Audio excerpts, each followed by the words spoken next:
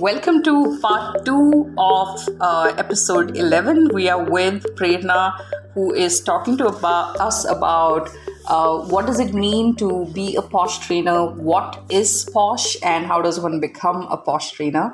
In this whole process, we ended up unpacking a lot of other aspects which are not just about knowledge and skills, but the fact that this work operates in the very uncomfortable, blurry space between patriarchy, gender inequities, and a lot of social stigma. And therefore, what does it do to a posh trainer? In this part, we are going to engage a little bit more with how does one design these experiences. So, Prerna, welcome back to part 2. And I want us to start with talking about when you have to prepare for a training. What are the first few things that you do? What are your go-to resources? Also, are there folks out there in the world, whether living or not, whose work do you refer to? All of that. Tell us a little bit about that. Okay. So I think, when it comes to posh training, there are three parts to it. There are primarily three different audiences. One is your internal committee members who will investigate the issue. Then often there is also a separate program for the leadership team. And then you have the employees. In many organizations, it also includes support staff. So you have these 3-4 different audiences. So you have to design your workshop differently for these audiences. With internal committee, that's the longest workshop that I do, which typically is about 6 hours of training, because for them it's not just about looking at instances, different examples from the lens of just internal committee members, but also in terms of reflecting on. So I use a lot of case scenarios in my sessions. These case scenarios are usually based on real examples, or real incidents. Of course, the identities and everything gets masked and it gets tailored to the organization's setting. But the idea is for them to look at these scenarios from the perspective of how is power reflecting here. Because often the power will not reflect, like I had said, not just from the role or the position in the organization. So how is a power reflecting in such situations? And, if there is a power imbalance, how will you look at the same situation now differently if there is a power imbalance? Again, the other aspect that I, often ask them to think about is from the whole consent point of view. Is there a consent into it? Again, how do you define consent? How do you look into consent? Especially if it's a consensual relationship between, say, two employees and there is a power imbalance, then how do you define consent? So those are some of the aspects that I focus on. The other third aspect when I'm working with internal committee members is I focus a lot on biases. Our own lenses of how we see people in the same circumstances, and these are very complex situations where I bring, that I bring into the session. For example, somebody has gone to somebody's house with a bottle of wine, so automatically you have a lot of these biases that will, start flowing in. And from the initial conversation, those are the things that starts coming out. So there is a whole lot of section that is devoted on how do I start recognizing my own biases, whether it has to do with somebody's gender, whether it has to do with, a lot of times internal committee members are working with the people who are coming to them with complaints. So obviously they also have their individual relationship with these people. So how that will, what kind of biases that will result in, or somebody who's been new to the organization or somebody who's been in the organization for a fairly long time, what sort of biases that that will result in, or somebody who's had a very unblemished record, there has been no previous complaint. Again, what kind of issues that can bring in. Because it's also important for internal committee members to understand that while there is a redressal mechanism, but there are these factors that also has huge implications on how I'm looking into the case. And that is a very thin line from, for internal committee members to do a fair, impartial inquiry versus inquiry which is very, very partial, which has a lot of their own prejudices coming into play. So that's a big part of the training when I'm working with internal committee members. Of course, the second part is to do with the whole redressal mechanism. And also that's often dealt with a case scenario and how we start unpacking that case at different stages, because I keep adding complexity to it. And, we go through the whole redressal mechanism through that case scenario. But that takes a fairly long time. And I often, when I'm working with organizations, I tell them that, if you want your internal committees to perform their role well, they need to understand all these complexities because they're working in this environment. So typically with internal committees, it's usually 6 to 7 hours of trainings that get spread over a few days. With leadership team or with the employees, the focus with them is not so much on the law. While, I cover briefly about the policy, I cover briefly about, the law and some of the important aspects that they need to know. For example, who can file a complaint, or by when they need to file a complaint, or what information needs to go in a complaint, or what their rights are, if they want to file a complaint. But I don't spend a lot of time on law. With the leadership team or with the employees, the focus again is more on unpacking sexual harassment behaviors, because again, I don't focus on a very black and white. I pick examples that are again very complex in nature. And, how do I recognize that there is sexual harassment happening in a situation like this? For example, when a compliment is a good compliment, or when it's say an inappropriate compliment, and there is a very thin line to it. There is a lot of body language or the tone that I've used, my tone or the words that I've used that can make a compliment feel really good about myself, or I can feel completely shitty about myself. It can creep me out completely. So how do you understand that thin line? Where do you draw the line? Or especially in this context where so much work is happening in a virtual environment, how do you use emojis or WhatsApp conversations? Again, where does it become appropriate, or, when does it start bordering on an inappropriate behavior? So with the employees, a lot of focus is on understanding this thin line and understanding appropriate and inappropriate behavior. And again, the idea is not to tell them that, hey, don't give compliments from today. That's not the idea, because we want to create healthy workplaces, right? And healthy workplaces requires that sort of interaction, casual interactions. It requires compliments.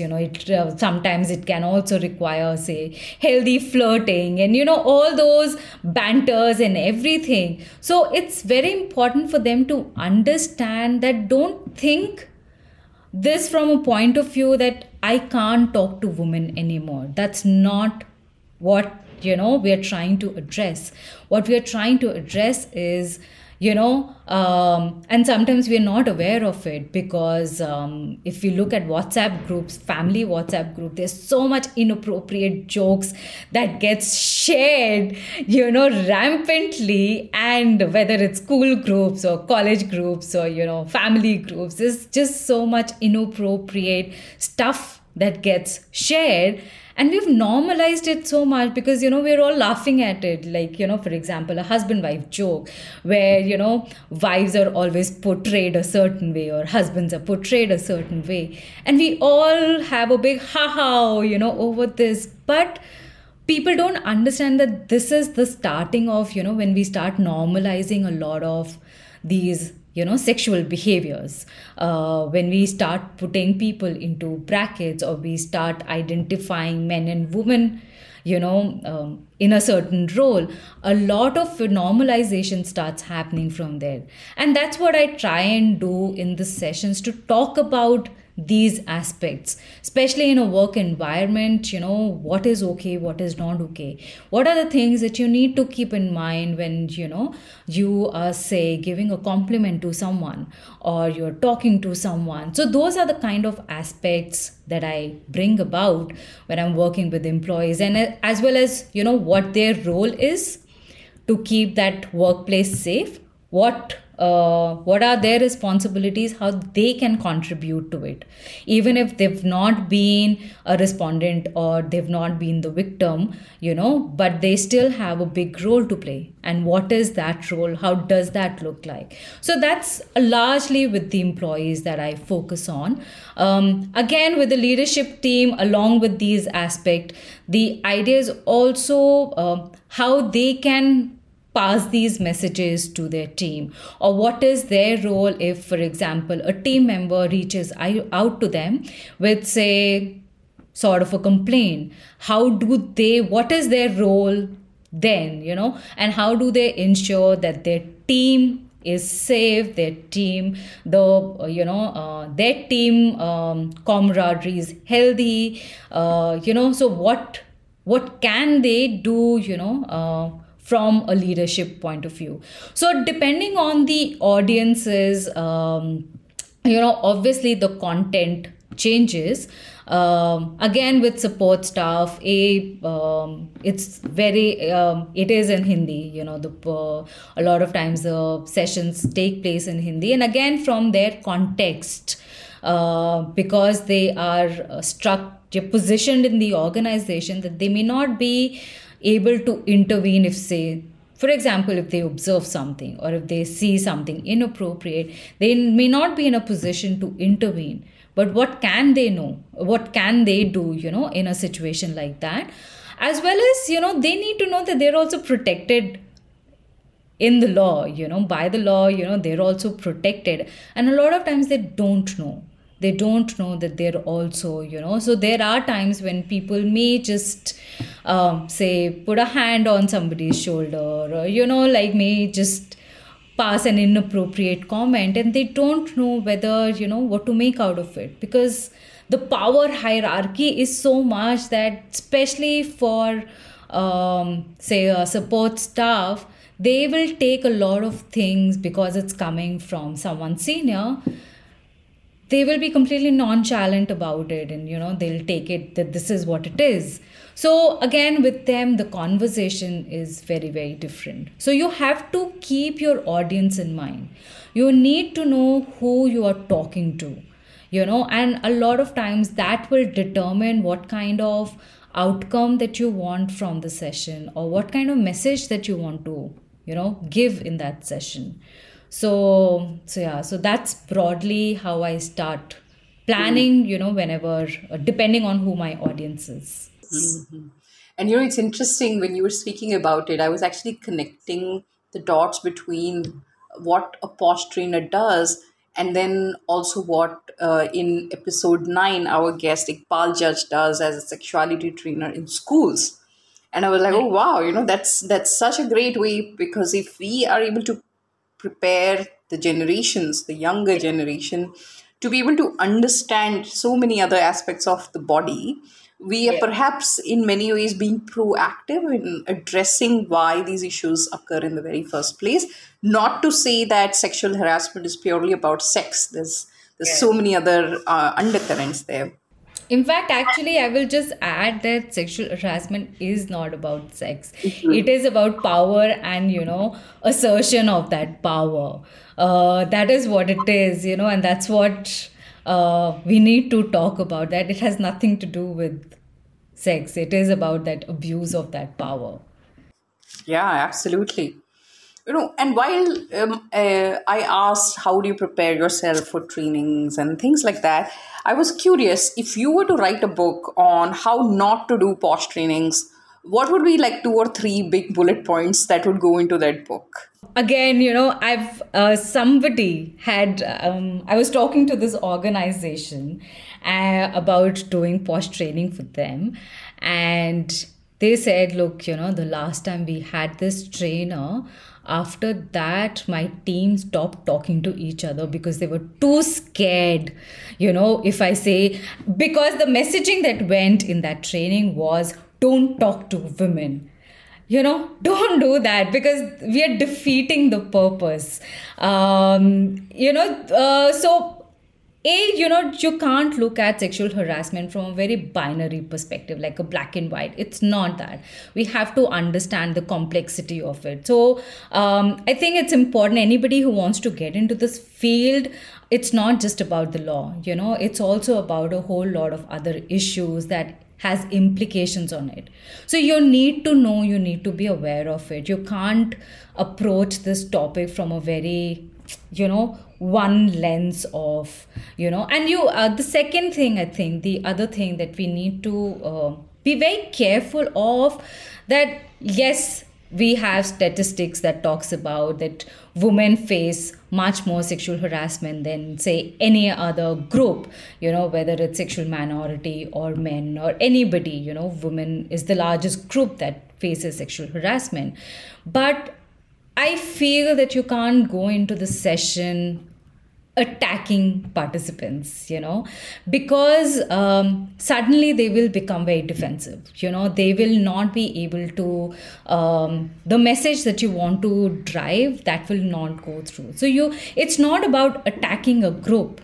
It is for me, it is more about how can they become my ally.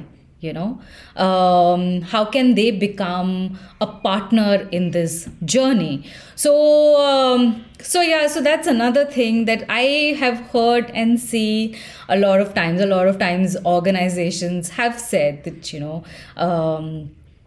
they've had trainings in the past where after the training people just stopped talking to each other, and it created a very unhealthy work environment.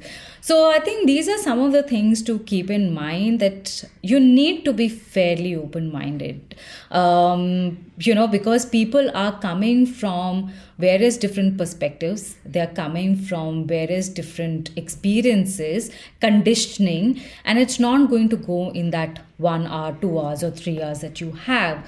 So you have to be very, very open-minded, regardless of what is happening to you inside. You have to be very open-minded and, approach the session from that lens. I think those are some of the things that I will say that people need to be really careful about. Sure. And I'm curious about this, Prerna. I'm imagining that in any posh training, the room would have 2 kinds of people. One sitting with the sentiment of, am I the perpetrator? Am I the accused? Or a sense of guilt. So there's one side of the room there. And then the other side of the room could be sitting with shame and anger and resentment and so many things.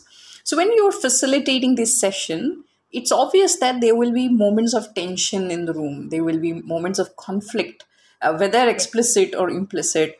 How does one address those moments of conflict? Is it possible to address those conflict in that moment, considering you would be working on X number of hours? How do you respond to that when that happens? I think it's important to create a space where sometimes I allow those conflicts to take place, because I think it's important for both the sides to hear what the other side is feeling. So often I will allow, obviously, there I am playing a role of, say, a referee, where I also need to ensure that it doesn't become into some sort of an out of control situation. But and it took me a while for me to get comfortable with these conflicts. So now when such sort of tension is happening, I let it be, because I also want to know where it's going, and a lot of times it can go in multiple directions. So I also allow the group to stay with that tension, because I can't make this topic very fuzzy. It is not a fuzzy topic. It is an uncomfortable topic. And for a lot of people, they're also dealing with, like you said, shame or guilt, or, that uncomfortable truth. So I've become okay with the tension in the session. And sometimes, if there is time permits, I allow that tension to be there, because I think, it brings certain rawness to the conversation. And I think sometimes it's important for people to hear both the sides, so yeah, so that's what I do at times. Great. Could you talk a little bit about how big is the posh trading community in India, and how are they networked? Do they know each other? If somebody wants to, gain access to that network. Yeah, in fact, it's a very, very healthy community, because, there are quite a few people as individual trainers or as organizations who are working. But at some level, because we're also all working for a cause, there is a very healthy community, which has a network of all these posh trainers. And people they're available on LinkedIn. So there are groups on LinkedIn that one can be a part of. There are WhatsApp group. I'm a part of one such WhatsApp group. And again, it's not a niche community, or it's not by invitation. If you have access to even one person, you can become a part of the community. There are also many organizations who have started doing, free webinars. And there are many of them, whether it is Posh at Work, or whether it is Kelp HR, or whether it is Sasha. So there are a lot of organizations who also do a lot of free webinars, or where people have access to other experts who are working in this area, and they have also access to a lot more information. So what I will definitely say is, I think it's a very healthy community. And at the moment, it almost feels like everybody is rooting for the other person, so there is a lot of support, there is a lot of guidance. If you have a question, I've posted so many times, questions in the group, and the people who are willing to, advise you, guide you. So you just need to be open to be a part of the community, and it's fairly easy to have access to the community. But you need to be on social media, because a lot of these communities are on social media, especially on LinkedIn. So you need to become very active on LinkedIn, and you will suddenly see that there is a big community that is working in this field, and we are all connected with each other. So the community that I am a part of, a lot of my competitors are also technically a part of that community, but we have a really healthy relationship, because we are learning from each other as well. And because it's an evolving field, because there are, court judgments that come in, that add a new layer of understanding to the law, I have gained a lot from these communities. So if anybody would want to know, they can just reach out to me, and I can, introduce them to these communities. But they are very visible on LinkedIn. Great. And my final question, Prerna, is this work. I don't know about you, but when I'm facilitating, and especially I'm facilitating things where the group is telling me stories, or not just me stories, but like they're telling stories to each other, and there are these processes and tools that one uses where people are able to really share deep stuff. I come out of those training completely knocked out. Also because, as an introverted person, I get completely drained out. sometimes immediately after the session gets over, I go straight to my room and, I will just shut myself up and stay there for some time until I recover. Or if I'm at home, I have to somehow make time to recover.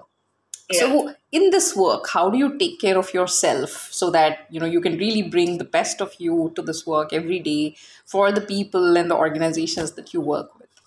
Yeah, I think again, that's an important part that you've talked about, and it can get overwhelming because when you're hearing stories and people are sharing their experiences, it can sometimes get really, really overwhelming, and especially right now when I'm working as this independent consultant, it has given me that flexibility to space out my trainings because like you, I'm also quite an introverted person and I need that space, that time to recover. Also, I've seen that after a lot of trainings, a lot of reflection goes on. After each training, there's a lot of reflection that is happening. So I need that time because that reflection adds a new element, a new question in the next program. So usually I like to space out my trainings.